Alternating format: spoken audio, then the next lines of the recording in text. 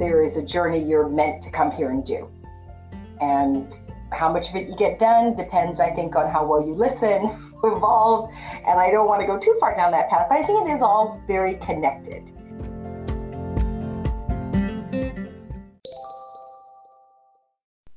Donna Ross Jones is the CEO of TMC, Transition Music Corporation. In her past, she's worked as a marketing executive, she's worked as a music supervisor, she's worked as an artist manager for such artists as Rick James and Eddie Murphy.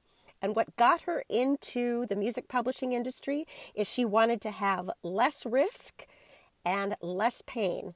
And she tells this story in her own words. And one of the funny things I took away from this conversation is that she tends to speak about herself in the third person, and she tends to call herself it.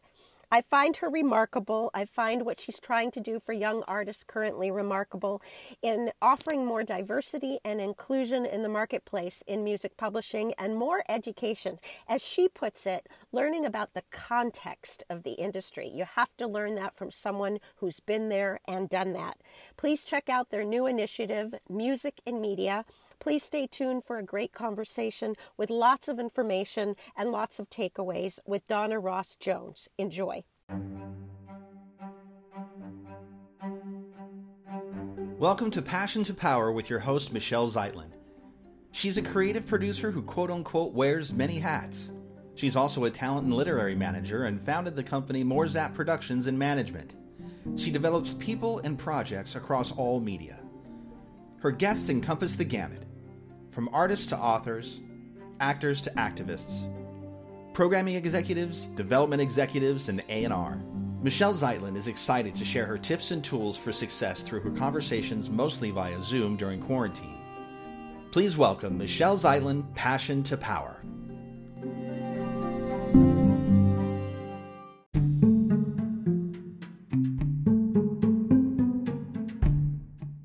There's so many creatives who are doing it themselves. They're on Spotify. They've got great music. What is that process of getting a sync license? So that's actually our first topic. We've done this by application, so we can make sure that we are giving opportunities to people who aren't obvious. And we've chosen the first class. And it's really exciting. I think we're going to have to change our class size and look at our model, because there's so many people who didn't get that opportunity who are now seeing it, but we'll figure it out. And where are you recruiting from? Are you going like to Musicians Institute, Berkeley Music? Are these the places? I think that, I know I just did a class at Musicians Institute, so I know the guys went there. And this is the gift when you build a company. If you're really lucky, you don't know anything anymore because people are doing such a good job. It's just happening. And I'm pretty sure they're using social media. Nobody came to me and said how we're going to do this. They have run this. It's just amazing. I know they've done social. I don't know that they posted the schools, because also if you have people in a business school or certain places, you've already eliminated a certain part of the market, right? Because those people already get it to a certain extent. They knew where to go. They knew what to do. We're trying to even reach a little beyond that. So I know they did a lot of it through social and through our socials. Our socials are pretty vast, but they found them. Or they found us. We'll put this out through our social on this podcast, because my audience is made up of a few pods, but primarily the 18 to 22 aspirational film and television people, music industry. I call them the artists, authors, activists, and actors. All the A's. I'm into alliteration. And then the other pod is our pod, the 45 to 55, 57, whatever that is in the analytics, that are pivoting.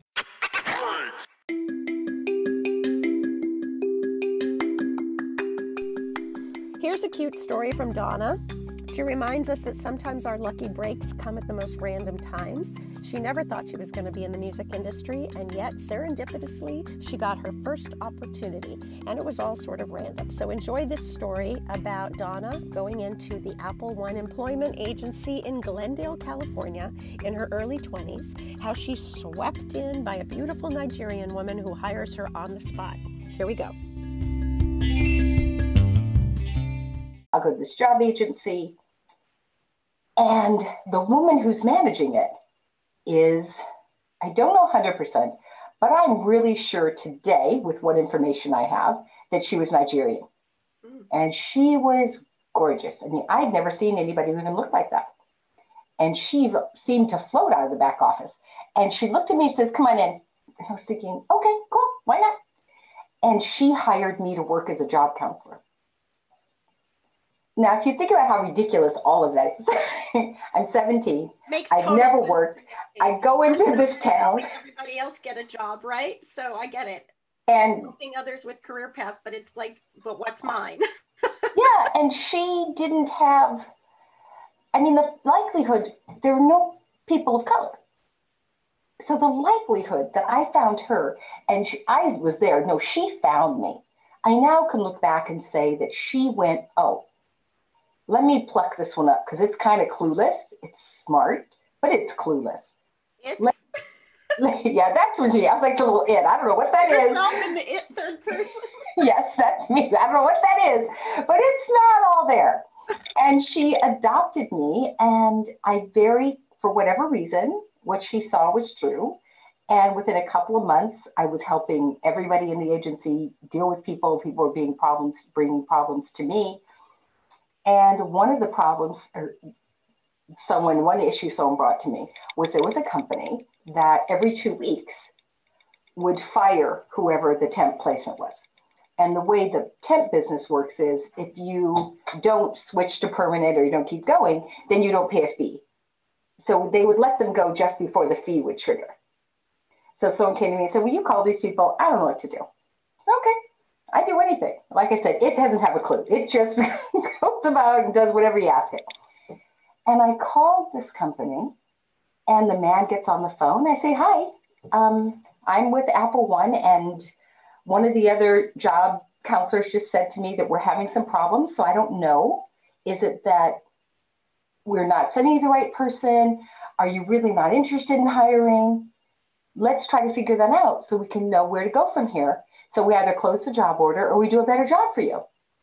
And the phone goes silent. And about 5 minutes in, he says, well, you can close the job order. I said, okay. He said, and you can come and interview. And I'm just like, what? What is this now? And I say, excuse me, sir. I read the job order. It says all things I can't do. I don't know how to do anything there. I said, I'm sorry, Mr. Garris, but I really don't believe I'm the person for you. I don't know how to do anything that's on here. And we'll close the order, and I thank you. And we gave it our best go, and life goes on.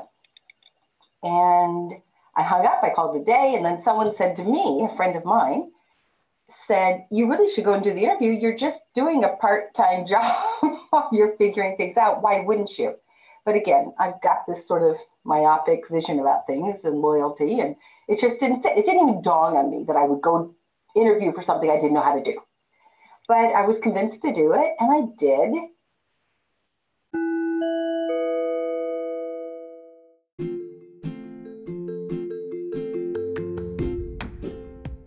And they hired me. Man interviewed me for 5 hours and then hired me. Interviewed you for 5 hours. Oh, I'd love to be a fly on that wall. Lord, no, you wouldn't. Okay. I mean, it was just, the whole thing was just so bizarre.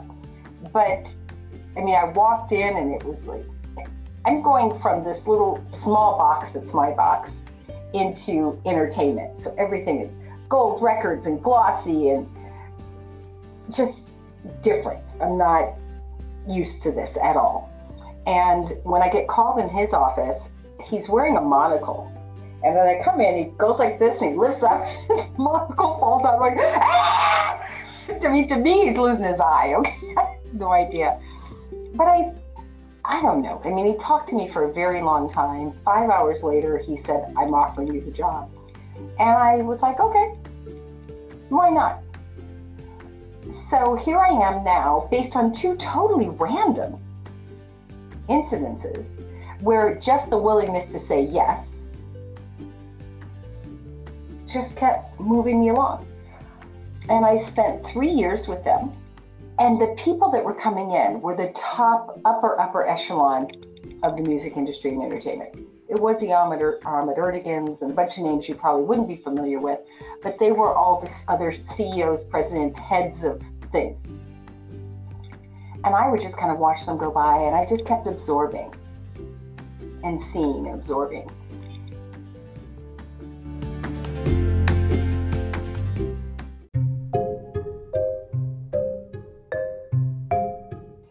So next thing I know, I'm in Century City, seated in a private room in a Japanese restaurant. It's me and Rick and Stevie Wonder. I'm trying to remember who else came, but and I've never had sushi, you have to know. So I'm like, But I tried sushi, I loved it. I'm in the midst of greatness. I'm just sitting there like, I don't know. But then we finally leave and go back, and Rick's like, well, we can't find your car. You have to go to my place. I'm like, really? You can't find my car? He's like, yeah, I told the guys to find it. They'll find it, but they can't find it yet. So you have to go to my place, which was the Rock and Roll Hyatt on Sunset, where he had the top suite. I'm like, I'm not staying here. Come up and see my chess Oh, yeah. game or something? Or Oh, absolutely. poetry to me? Okay. Yeah, and I'll lock the door. Right. And I remember, I don't know what you're thinking, dude, but I'm out of here. And I took the keys to his Bentley, and I drove to my mother's house in the valley and went home. And then I ended up signing him, and we worked together. And it went really well until it didn't. Mm-hmm. My job was a difficult job and an easy job. It was difficult because everyone in Europe at that time would just look at this picture and throw the music in the trash. They're like, we don't know this look. This whole thing is not us. But the music was amazing. It was really growing here. It was becoming a very, very big deal. So I had a lot of leverage to sell it. What would you have called his genre at the time? Was it like the They called it punk funk. They called it punk funk. Yeah, that's so what they had a name for it. I didn't have to come up with one. Mm-hmm. And I had gotten, like, Motown US hadn't given a budget for any videos. So I got a budget for videos. I got 10,000. And the video for Super Freak and the video for Give It To Me Baby were $5,000 each. To make? Yes.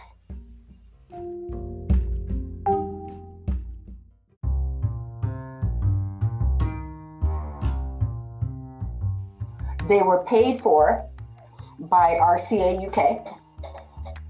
Remember when people paid for videos? Yeah. That's who funded it. And it was $5,000, and it was, pretty simple. I mean, Super Freak was super basic, and Give It To Me Baby, we're at a house. I mean, nothing to speak of, really easy. And things just kept taking off. I finally got him a tour, mostly promotional tour, with some really important performances in Europe. And it didn't go well. The only thing I asked is, please, be good. And he wasn't. The drugs were starting to come in. You start seeing the dealers. I mean, it's a whole nother story. I'm like, get out of here. Go away. You're a problem. But they don't go away because they're being asked in. And watching just the whole process start. And there's less getting up, there's less control, there's more partying. And, I'm a toothpick, I'm not a bat. I can't really get your attention. I'm just this little thing poking at you. It would be better if you did this other thing. It would be really smart. Let's go do it. Ooh, Donna, you've got a really good Minnie Mouse voice. Well, thank you. So we're in Europe, and it's just a nightmare. He's not showing up places. I had people yelling at me. I've never had so many people yell at me in my entire lifetime. Like I did it. But you were actually his personal manager. Yes. But just for outside the US. He didn't have an official manager. There was a team of 5 of us. And we all had a different role, opposed to there being a manager. And that was my space. I was in charge of it. That's what I took care of. So everything that was management, marketing, the whole thing, if it was in my end of the world, it came under my end of the world. So by the time we're 2/3, just in the UK, it was really difficult. And one morning we had live radio set up. And all we had to do was show up for BBC Radio, Capital One, I can't remember the other radio station, but they were the largest radio station. Well, he's not downstairs. There's loads of people also for this. And I go up to his room. I'm like, hello, could somebody get him? I'm like, no. What do you mean, no? We gotta get him. Gotta get him up, get him downstairs. I'm like, no, he's in his room. And again, I'm not too smart. You remember, this is still it. It just runs around. It does its thing. It's not very critical thinking about the mindsets of other people. Just doesn't have it. Or a clue as to why no one else wanted to get him up. I wouldn't see any of that. I go up the stairs. I forget, round staircase. I work my way up, poke my head in. There's Rick, 2 twins on either side, or twins, 1 on either side. They have been partying all night, hence the whatever that's everywhere. I'm like, Rick, you gotta get up. There's people downstairs, we gotta go. Get the fuck out of here. And a champagne bottle gets thrown at me. I duck, fortunately, but he could have killed me. Or did a heck of a lot of damage. And I was like, I'm going, huh. Didn't know my life was, I didn't think it would go this far. And I said, okay, then you have to stay here. I'm going to go downstairs. I'm going to say you're not well because you don't look well to me. And you just have to stay in for the next 24, 48 hours. Because if you think about the Mirror in the UK, if you think about their trades, they just will eat you alive in a minute. It'll be a big deal. They will kind of blast you and it won't be pretty. And he doesn't say anything to me, but then I just say, just stay here in the room now. Don't go anywhere. I'll do my part. Well, he does. That night he goes out to the most popular club in London. And guess what they do the next day? They just totally blasted. And that becomes my fault somehow. And I say to him, literally the next day, I say, listen, after we finish Germany, I'm going home, I'm done. So I finished the tour. I did everything I said I would. But again, it was another thing where I said, oh, I don't think we like this. This isn't worth it. We have to do something else. And for that several years, the people that I'd met were publishers that they wore suits. They looked like normal people. I went, okay, clearly I need to be more in the normal, rational, just regular people lane, because I'm not very good in the other lanes so far. Well, I wouldn't necessarily knock yourself for not being able to control someone who clearly, was a bit of a narcissist and selfish. I mean, I'm a huge fan of his music, but hearing this, I mean, that's the downside of management. We're often not just managers, but we're babysitters. Absolutely. But I think some people have a better talent for detachment through the process. Right? I don't have that. I invest 100%. I'm affected by your decisions. I believe that I have to be amazing, and if anything isn't as amazing, I take my role in it. And I think that a lot of people who are successful managers, not only are they good at what they do, but they're also very good at distancing, having emotional distance. I think a lot of them have emotional distance who do well. And I'm not saying that's the case for everybody, but it isn't a thing that I have. And then there's a lot of managers I know who literally just see talent as commodities, and they function from that space. Their view is that talent comes and goes. There's going to be another one. It's like a widget. Yep, that's why they're called talent, because it's just who do you put into a commodity. That's a good way of putting it. Yeah. I've used that expression. I want to just say something though, because there are those people who are able to distance, and I marvel at them. I am not one of them. And I've been very successful in terms of managing artists. If we measure success by the fact that they re-up their contracts and that there is money being made and that we're creating milestones that we both plan to make together. So sometimes it works, sometimes it doesn't. And I've been there for the nightmares as well. Yeah. But in general, I always say it's personal management, and it is personal. And when you're walking into an artist's room and they've just had an all-nighter, that's personal. So if you can socially distance, use our current terminology, great. But I don't think it's possible to be a really good hands-on personal talent manager and not be invested all the way across. And it's hard. There's the downside, definitely. Hopefully we pick our clients and hopefully train them to be more self-sufficient and less selfish and don't have to lean on us to be taken care of as much as just to move the needle forward in their careers. But it happens. And you are clearly approach it from a place that's wise, it's mature, it's realistic. I had none of those tools. I was just, a runner. I just, let's do this. I wasn't well-rounded. I didn't have perspective. I just had to go. And I think you do have to bring perspective to it. I think that being personal with it is what's important. And I will say that I see a lot of people succeed without genuinely doing that. It's just fake. So I don't know what the answer is. It's just this constant journey of learning what works for me. So how did you get from being the Rick James manager and deciding to follow the people with the suits on? That's what I want to know. It happened when I said, okay, I've now fired Rick and I don't do well I don't have the tools to work with talent in this way. This did not work for me. I kept looking for things that felt safer, to tell you the truth. I don't think I would have articulated that, but I don't. Well, you said earlier running from pain, right? Yeah, it hurt. It hurts when you invest in someone and they have no regard for who you are, what you've done. It hurts when they don't care about your life. They'll throw something at you.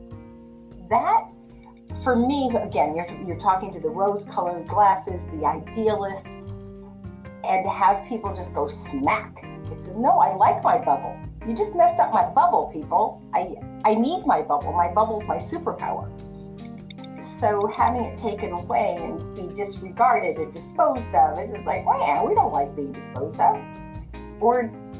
And even though I walked away from Rick, he didn't fire me. He disposed of me. The day you throw something you don't care about anything.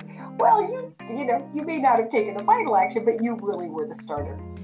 So all of my trips to MEDEM, I've been going to MEDEM every year, and I've met the Lester Sills, the Chuck K, and these guys acted like nice gentlemen.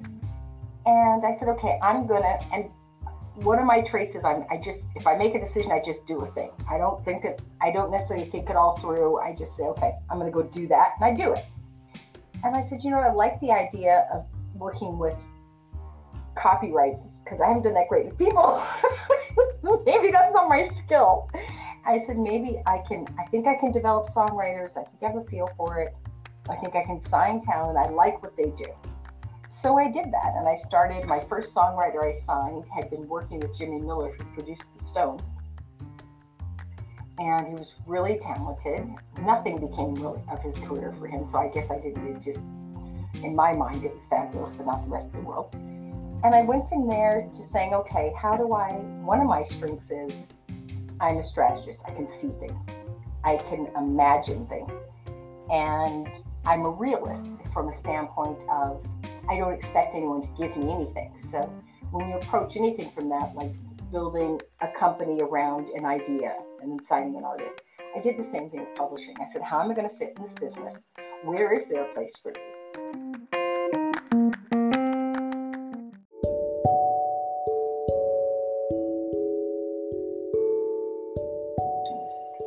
And a totally different monetization model. If you go back to what I said about publishing, you may get one record, and even if you get another song covered by a big artist, you don't know if that record's going to sell or not. So you never knew where anything would come from. You just stayed in the game. Unlike film and television, every use generates some income. So okay, this is the one. So what's my new model? What am I going to build that's different? How am I going to come into this space, taking my experience in records, and do it different? And that's how Transition was built.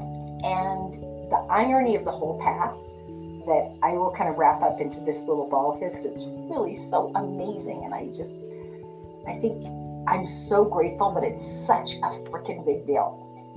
is that then my son was born. So I just had built this whole new model for a company. And my goal was based on all my experiences with talent, with other managers, with other companies who would steal my staff. I had one particular publisher who kept stealing my staff. He'd wait for me to train them, and then he'd steal them. Because he was at a major, and he'd get my... There's coaching in every industry. Every industry. So I went, okay, I need to build a system that is much more automated. Again, we're minimizing risk. I just keep learning how to minimize risk. You get back up and you just build a better mousetrap. You get back up, you build a better mousetrap. So I had literally, right as I was finishing building this new mousetrap, where I was really leveraging technology hard, which people weren't doing. I was building systems because I wanted things automated. That's when my son was born. And Nicholas, from the time he was born, even though he had no diagnosis, he was developmentally doing okay, he had a lot of health issues, a lot of gastro, a lot of problems.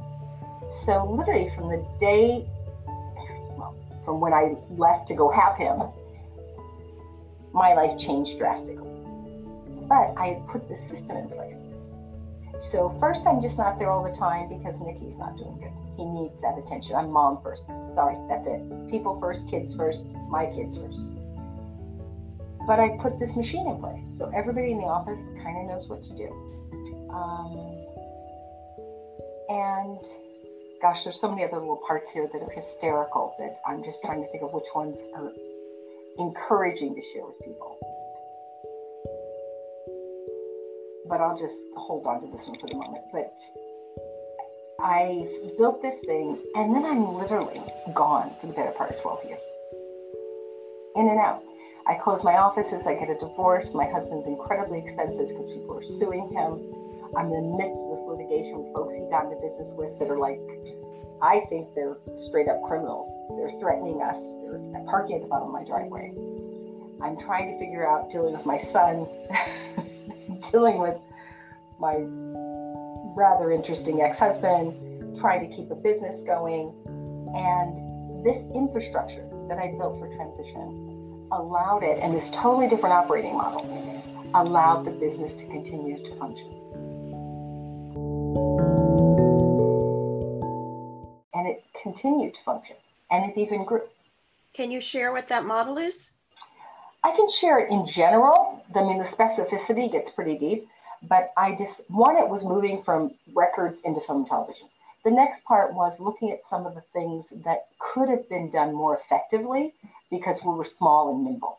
We could move. Looking at the things that were barriers because managing IP, the copyrights, all of the administration, publishing is really administration heavy. And if there isn't a system for that, just the people and the processes of properly administering will just run up a bill that's not even manageable. But then also it's how do you get in? It's the same with everything. I mean, where's your wedge to come into the market? And I decided after spending a bit of time doing what's I call single transaction, which is you try to get one song with one person. You're just selling a lot of people, hoping that something hits. I went, I don't like that. I want to build partnerships. So the core of it was I built really good operation information management systems. And then I went after building partnerships because I could do it. I took a whole bunch of different pieces, which included at the time, give me your music. If I don't get it placed, you can have it back. But then I went and locked in clients to guarantee that I had placement because I'd learned if you don't have distribution, you got nothing. So the model really was, let's understand who needs us. Let's look for who's looking for us, opposed to competing where everybody else is in line. Because we've been doing a lot of that. Like, that's not working. Let's build something else where we're bringing something, someone's getting something. Let's really get that win-win. And I took that mindset into it, which, wasn't a big music industry mindset. And I didn't particularly care for the record industry, by the way. I didn't do well with the people. I was tired of being pinned in corners and just, it was god-awful. Pinned and cornered in terms of sexual harassment? Oh, yeah. Well, we didn't have a word for it. It was just up to you to figure out how to deal with it. Just called dodge it. Yeah. It's called, it was like, okay, My job always is to not hurt your ego too badly. Right. But I still have to get out of here. Right. That was just what you did every day. There wasn't a me too or anything. You didn't even talk about it. It was your job, and it was your job to figure it out. End of story. Figure it out. Or don't. Do whatever you want. But that's a whole nother chapter. But you just took me. I went so far back in my brain for a second. It's like, oh, I want to come forward. I want to come back to the sort of operational system you came up with, because first of all, there's been such a change in the way the music industry's worked in the last 20 years. And it was so systematic, and it was so much owned by the big companies, the record labels. And now it's so much about the DIY, the independent artist. And what I loved reading about when I was reading about you was that you're really trying to find ways for artists to continue to make a living at what they do. So if you could speak to that a little bit, I'd love to hear about it. Yeah. Which part? Well, in general, I mean, one of the reasons I didn't want to be in the record industry anymore is I just didn't like the model. One of the things they'd done with Eddie was we had gotten one of Eddie's records like up into the top 10. And I'm sitting at Columbia with a group of the top executives, and I watched something that I didn't know happened. And that something was they, in that room, made a decision of which of their records that were headed up to number one, they were going to support, and which ones they were going to let die. I didn't think it worked like that. Lord knows how I thought it worked. But I just thought, hey, we keep everybody going. You know, the audience is going to decide, and couldn't have been any more wrong. They killed that record so fast, I didn't even know what hit me. I went, ew. Again, that's that lesson about distribution. How does it work? Who's controlling things? But it was just one more way I didn't like the record industry. It's like you have no control. Everybody's paying each other off. I mean, I was dealing with some of the people who were getting the payola all the time. I mean, I was never giving anybody anything. But you see, that really existed, the payola. Oh, Lord, yes. Paying for radio time. Oh, yeah. And the payola lived in everything from drugs to women to parties. It was to cash to whatever. And it was how it worked. That was how you greased, that wheel. You took care of those people. So it was a completely closed system. And then I watched Napster come in, and they ignored it. I went, okay, y'all are just not too bright. This whole business model where you're controlling what the audience gets to hear. So you're controlling what everybody likes. There is no freedom in this for anybody. You're totally managing this process. You're driving it. It isn't bottom up. It's completely top down from your few companies. And I was like, I don't even like it. I don't even know how it's sustainable in a new world. So I got out in time, which was fortunate. But as far as artists, so that was one of the first things. I went, how did they even have an opportunity? And there was a lot of the seeing where women fell in that mix. It was not pretty. It was not. I mean, if you were, you could just be tossed aside. You were really quite irrelevant as artists, as well as in any aspect from the business. There was only a few women who were making some strides. So again, the whole model did not work for me, and building something that would allow people to make a living. So as the record industry and the model we knew started to fall apart, a lot of people no longer had gigs. There were the studio musician slowly disappearing because no one was going into the Larrabee studios, no one was going into record plants. These writer-producer types were now doing it in their own homes. So that whole group of people were now struggling to find a place. And that was the first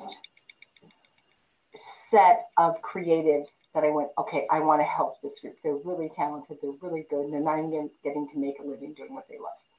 So as I started moving towards creating music where my emphasis was not on hit song, which is totally subjective anyway, but rather just on good music. And the model was, if you're in the transition music body of content, we've already sold it. They've bought transition music. So now we get to put in the content that fits in the place. So that's what you mean by partnerships. And I think you told me, if I may, in our previous conversation, you said you have a relationship for a long time with Byron Allen, correct? Yeah. So can you kind of speak to how that works? If you're a partner with a company or ongoing content creators, you just basically have to give them, procure the right content, music to fit whatever film and television projects they're working on? Yeah, in the case of Byron, when he first came to me, Byron had 3 shows. And Byron was having 2 problems. The one was, he was using a library. They give him whatever they give him, but it was costing him too much for music that wasn't necessarily, he had no other service with it. And Byron tells this story, so I'll tell how he tells it because it's so much more interesting than how I tell it. He said, I'll do you one better, Mr. Allen. I will provide all the music, but I'll also help you build a revenue stream around music and manage everything about it. He said, okay. And the loyalty that grew out of that was truly astounding. We literally would go for years and not talk because my team knew this is how we curate, this is how we acquire. Whatever new shows he adds, you take care of them. You show up, you provide extraordinary service. And that was another thing that wasn't music industry per se, the idea of extraordinary service. It was more about I'm being creative and I'm being amazing. And a lot of people, the idea that you have to deliver something in 24 hours, that you have to do it now, that it's not about you, it's about what they want. It made the process of getting music a lot harder for people who created content if they didn't have someone to navigate that. So you have an extraordinary library at your fingertips. Yeah, we have a large library. We've got about 100 composers that we routinely bring into the fold, especially when we're doing new content. And it's all about our ability to also choose good content, to be very clear with people what works and doesn't work here, and say, this is what we're looking for. This is, the bar it's got to meet. And as long as you do that, every time it fits in a place, you'll have a shot. It won't matter if you're Joe or Steve or Cindy, or it doesn't matter. It's about what you create. And then beyond that, it's about what the people on the other side who created the content choose. But everybody has a fair shot. So is it like sync rights? Yeah, what we do is we acquire a lot of content. We create a lot of original content that we acquire, and then we license it for use in media. So whether we're licensing it to Paramount or we're licensing it to Byron, doesn't matter. That transaction is exactly the same.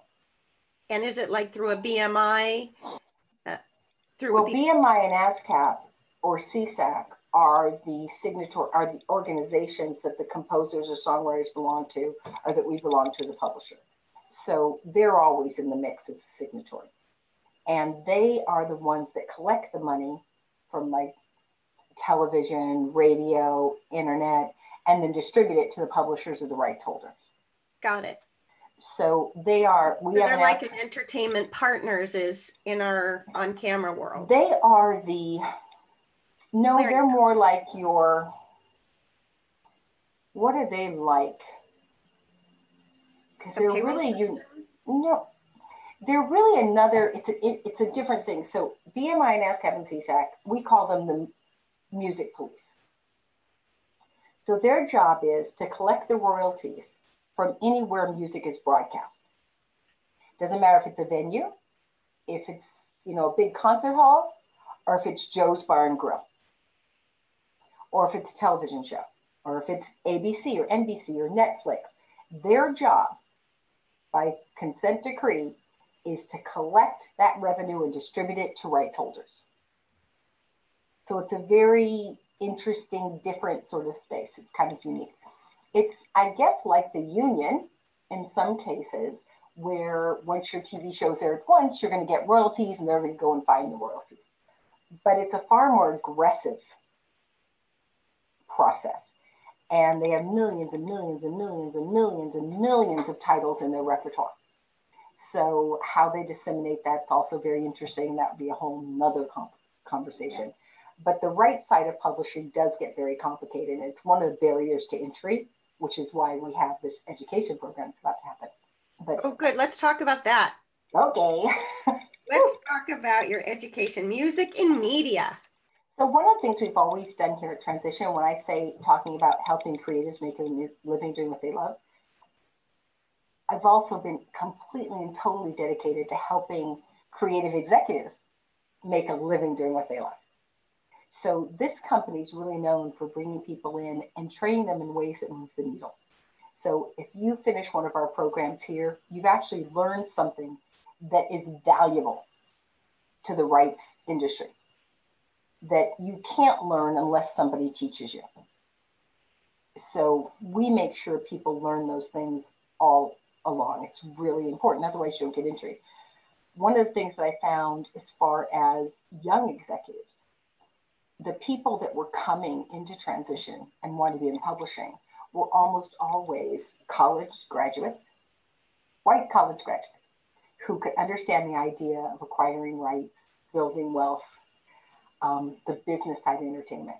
And everyone else was attracted to the sexy side. You know, I'm going to be an artist. I'm going to rap. I'm going to be a rapper. I'm going to be a big star. Or if they wanted to be entrepreneurs, they had no idea about this publishing side. It was records. We're just going to sell records. Whereas a lot of the really big wealth is built on the publishing side. You know, what is it that helps you get back up after you've been hit so hard? What is it that helps you to keep going when there is nothing in front of you that says it's going to be okay? You won't be cheated. It may not look how you think. It may not, none of the challenges may come in the package you expect.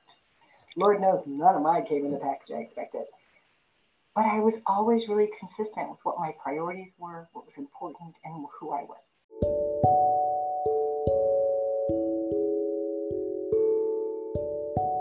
That's a pretty great wrap up, man. And I got to say, I can't take any credit for giving you script notes. Well, I thank you for letting me ramble for Pete's sake. No, I mean, I just wanted to visit a couple things you said for some short sound bites, if you would. Sure. Let's go back, first of all, to music and media and this new launch. You said you have a class starting. When is that? That class, I'm pretty sure it's November. Let me check the exact date. It's November the 13th. And it's going to be, well, we're doing it 2:30 here. But I know the guys, all they have to do is go to Transition Music, look at any of our social, or just reach out to creative services at transitionmusic.com and let them know you're interested, because the series is going to keep going. And our goal will be to continue to refine it and make it better so that people get as much out of it as possible. Donna Ross Jones wraps up this interview with a couple takeaways, but I wanted to emphasize what she said on her IMDb biography, which is, I love creating opportunities where none existed before. I'm very excited for future opportunities with Donna Ross Jones. I thank you for the time that you and your team put into this interview and podcast, and I recommend that aspiring young music publishers look into their music and media programs for education and context. Thanks for listening.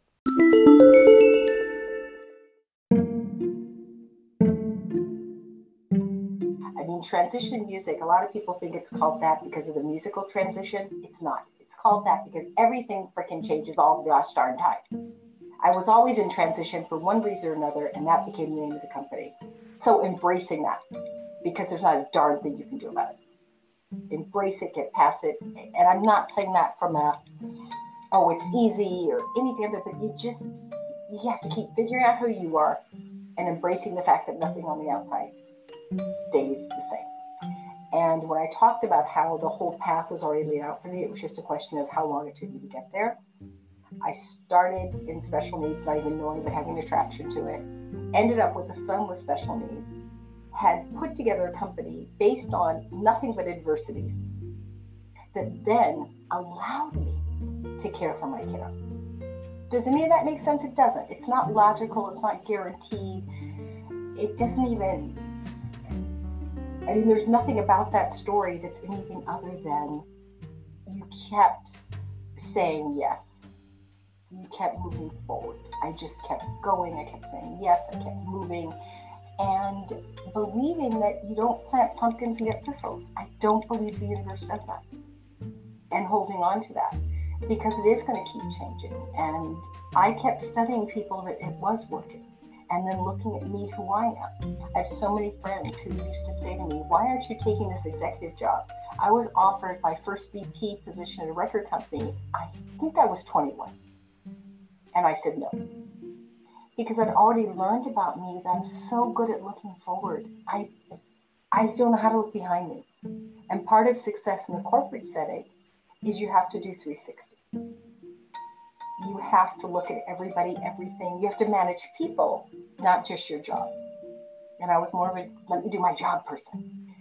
So I think knowing who you are, looking for those opportunities, finding other people who, where is that thing that's that other need? Because there's always something. And I'm such an advocate for women and becoming entrepreneurs. You are wonderful. Go take on your day. And thank you for including me. I really appreciate it. You're welcome. Bye, Smiley.